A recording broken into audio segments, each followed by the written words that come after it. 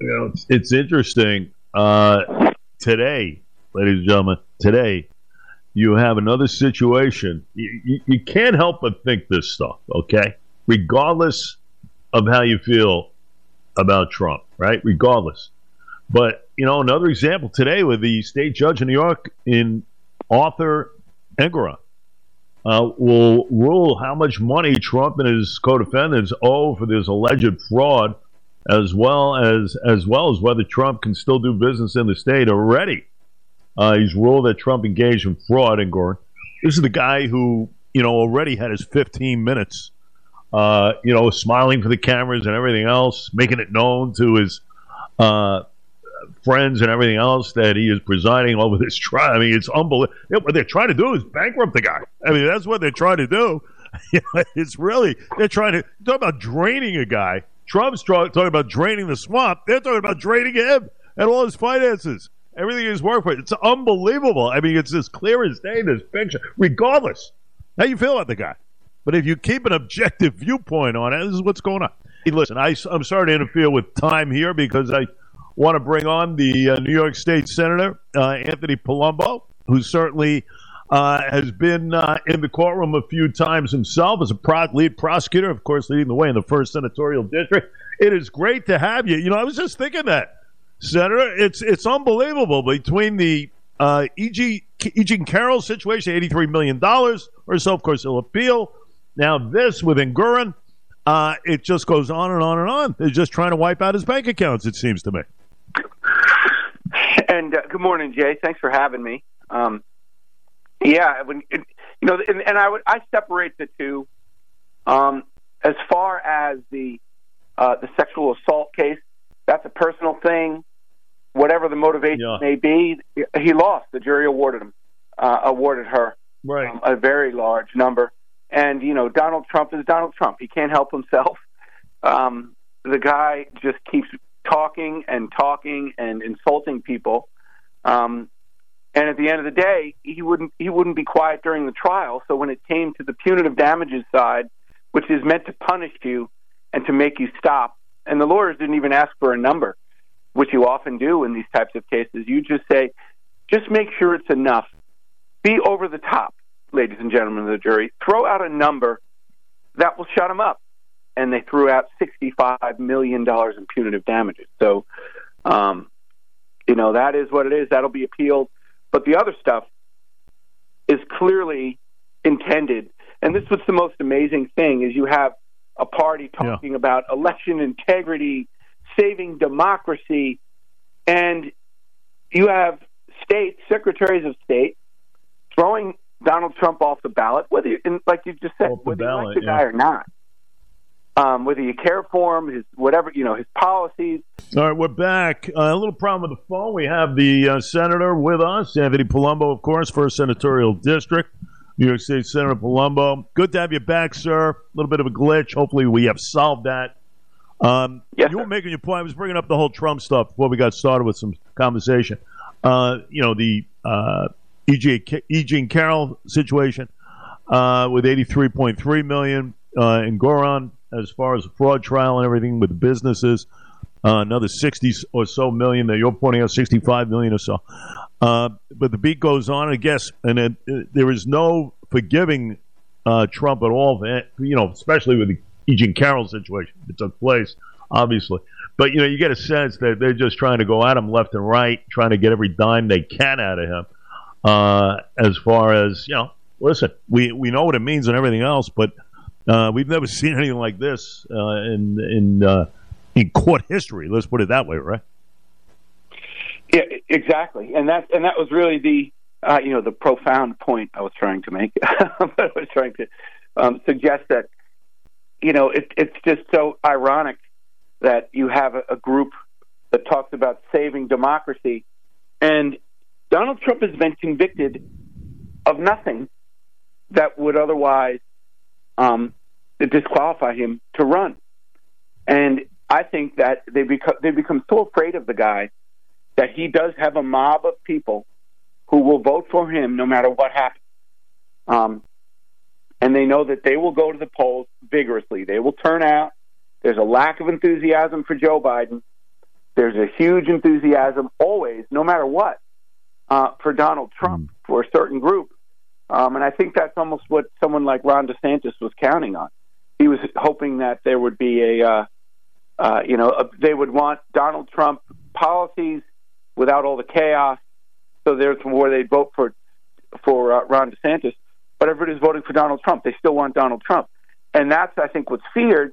So now they basically are claiming a, quote, insurrection conviction, and he hasn't been convicted of the specific crime that would disqualify him. So they're trying every other angle to bankrupt the guy, just like you said, and just try it, which is using the justice system as a sword with civil cases to try and empty his bank account. And keep in mind, though, in some of these states like New York, Letitia James campaigned on it. All she talked about was Donald Trump. I'm going to get Donald Trump. She's got over 100 cases, I believe, against Trump or one of his affiliates, against his kids. So this is for political power, I guess, or political votes. This is it is. He's just an easy target. For those of us, when you're talking about me as a lawyer outside of the political field, certain types of defendants, LIPA, some of these big corporate defendants that nobody likes, public authorities, they're easy to beat up on because they're unfavored. Donald Trump is that on steroids. Yeah, without question. Without question. I mean, it just keeps going and going and going. No end in sight either. Talking with State Senator Anthony Palumbo. Let's switch over to what's happening in the state and the budget, the governor, and everything else. We've been chatting about this the last couple of days. Want to get your take, obviously, with all that's going on in a $233+ billion budget.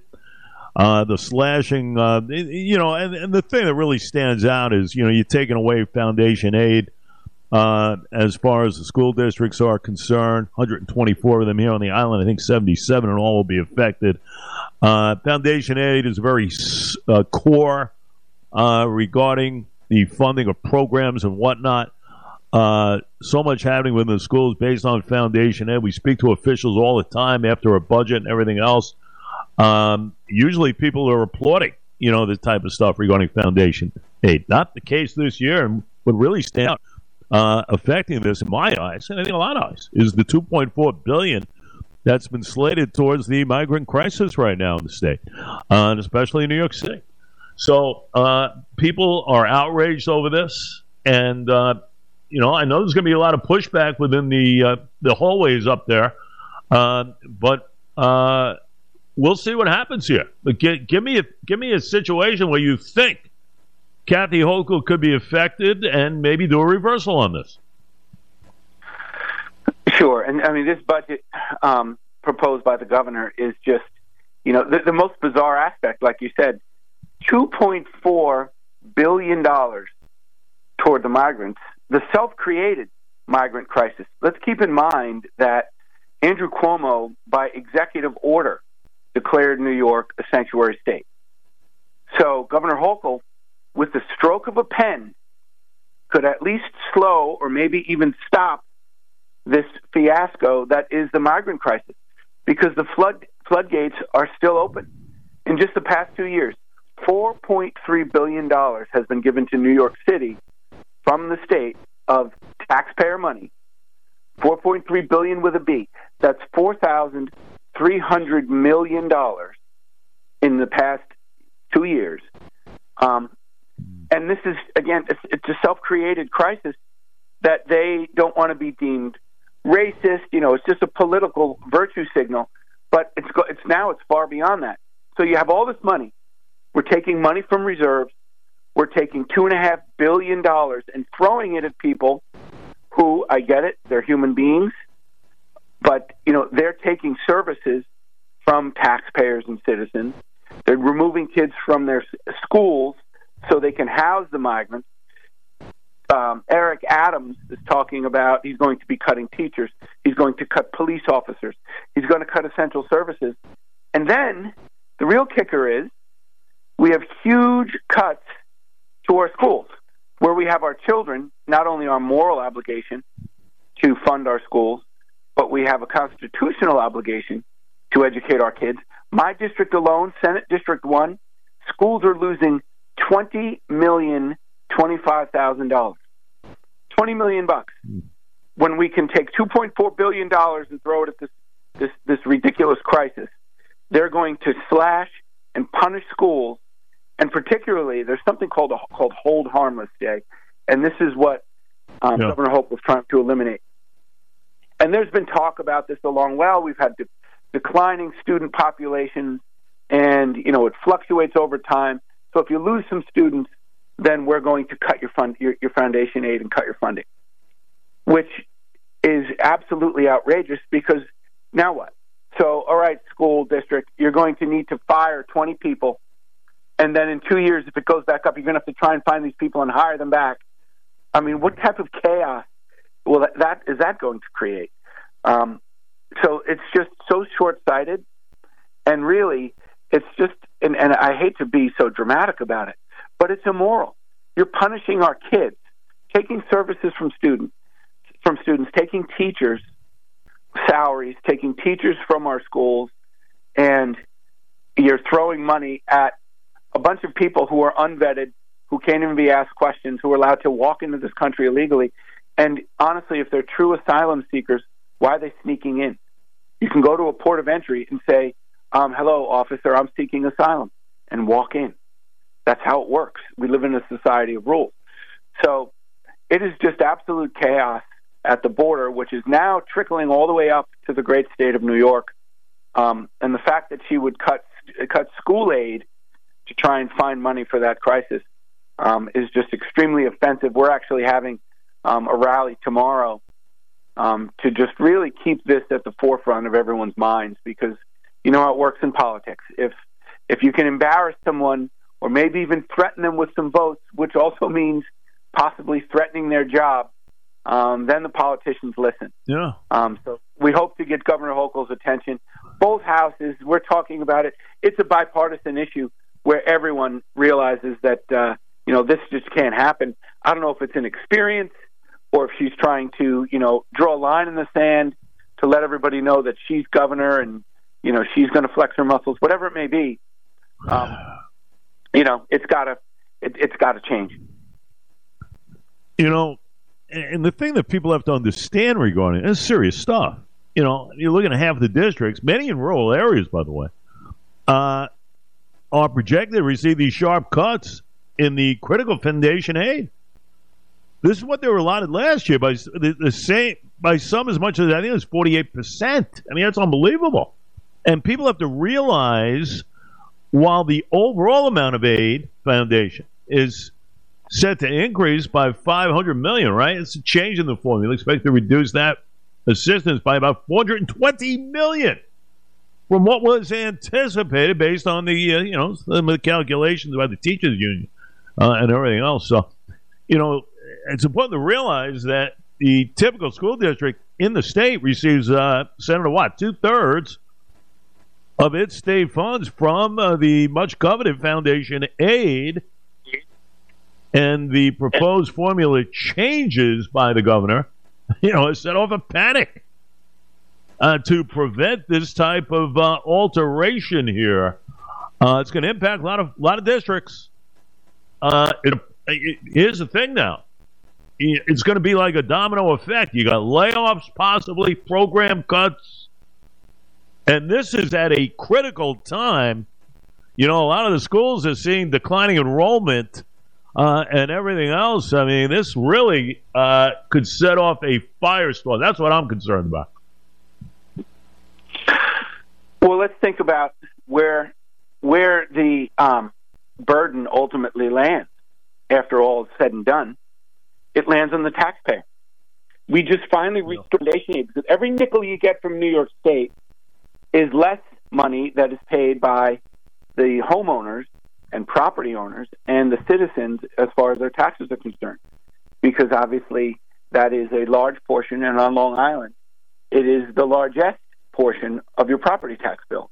Sometimes in some areas 2/3, 70% of your bill is on your property taxes is for school aid. So you need to make up the difference somewhere, and that's the real kicker. that if she cuts the subsidy from the state government, then that bomb lands in the laps of Long Islanders, those in the Mid-Hudson. The huge cuts were Long Island, the Mid-Hudson, Hudson Valley, some areas upstate. The Big Five still got what they needed. Some of them even got increases.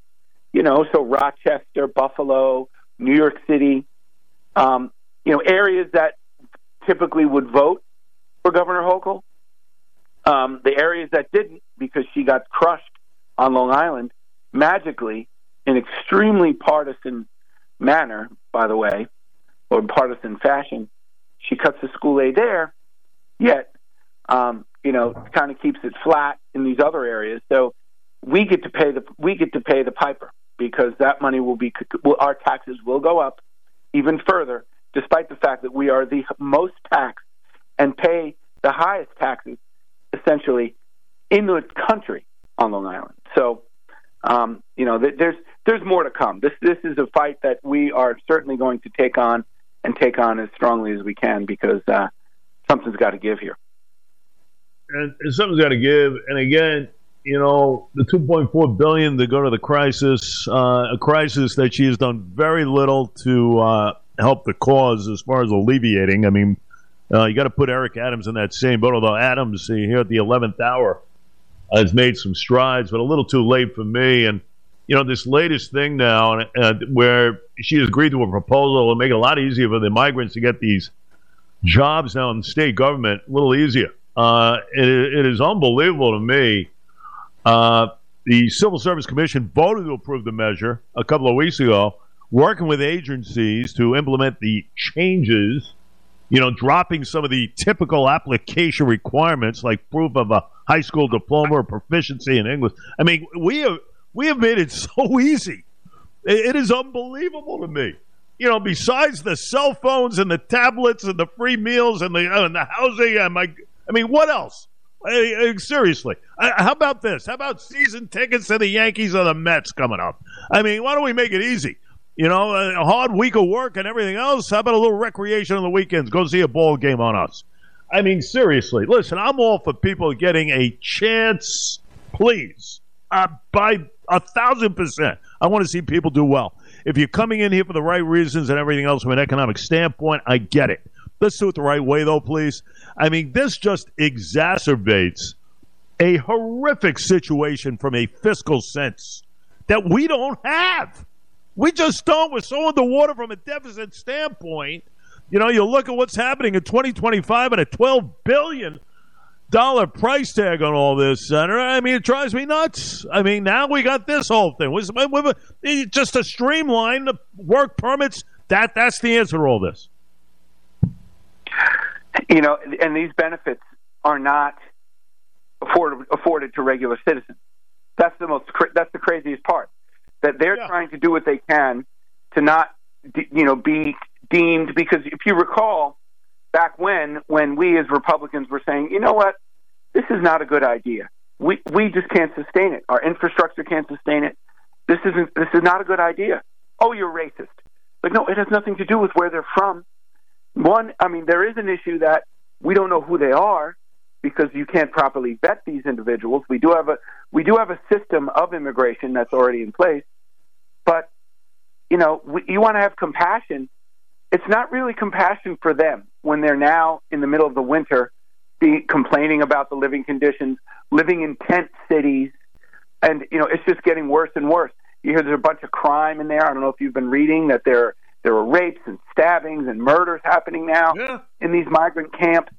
How is that compassion for them, let alone the rest of us? And now they're saying, well, to try and fix it, it's disingenuous, but they'll say, we're going to fix it because we need these workers anyway. We're going to give them expedited work permits. They're going to get all these advantages over us. Like you said, free cell phones, Mets tickets, you name it. It just is so upside down. I almost don't even recognize this country. I don't know what is going on. And it's really disappointing because on the state level, there isn't that much you can do, but you certainly can. As I said, the governor can, with the stroke of her pen, say, you know what, we're no longer a sanctuary state. Enough. Stop the bleeding. We'll deal with those individuals that are here.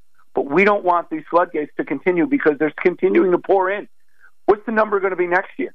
It was 1.9 billion. Now it's 2.4 billion. What's it going to be? 3 billion next year? It's just going to keep going and going and going. When does it end? When does it end? Until someone, some maniac gets back in the White House and says, "Oh, we're going to shut down the border again." And apparently that is crazy, according to some people in this state. They think the fact that you just want to have borders, we're spending billions and sending troops to the Ukraine border, but we don't really care about the American border. Just let them run wild down there. We'll figure it out as it comes, which is it's just insanity. They're just asleep at the wheel, and something very significant needs to be done to actually just maintain some sense of sanity in the state of New York, despite the fact that we're not a border state. No, and she's telling people, don't be disingenuous about all this stuff. Okay, this is why. She should tell that to the folks who have already left here, about 100,000 plus, that has left her state under her governance. There's a reason why they're living here. They don't like her policies. She's managing the state. She's driving people away. She's telling people to go to Florida. She's basically telling you, go down there. We don't want you here. That's really what it comes down to. It's unbelievable. It really is.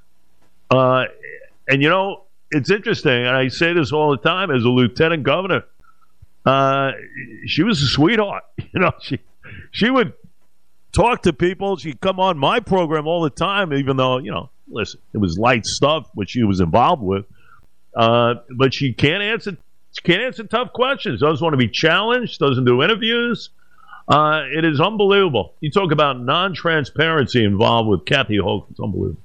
We will continue, though, to monitor and discuss. That's all we can do. Senator Anthony Palumbo doing the job.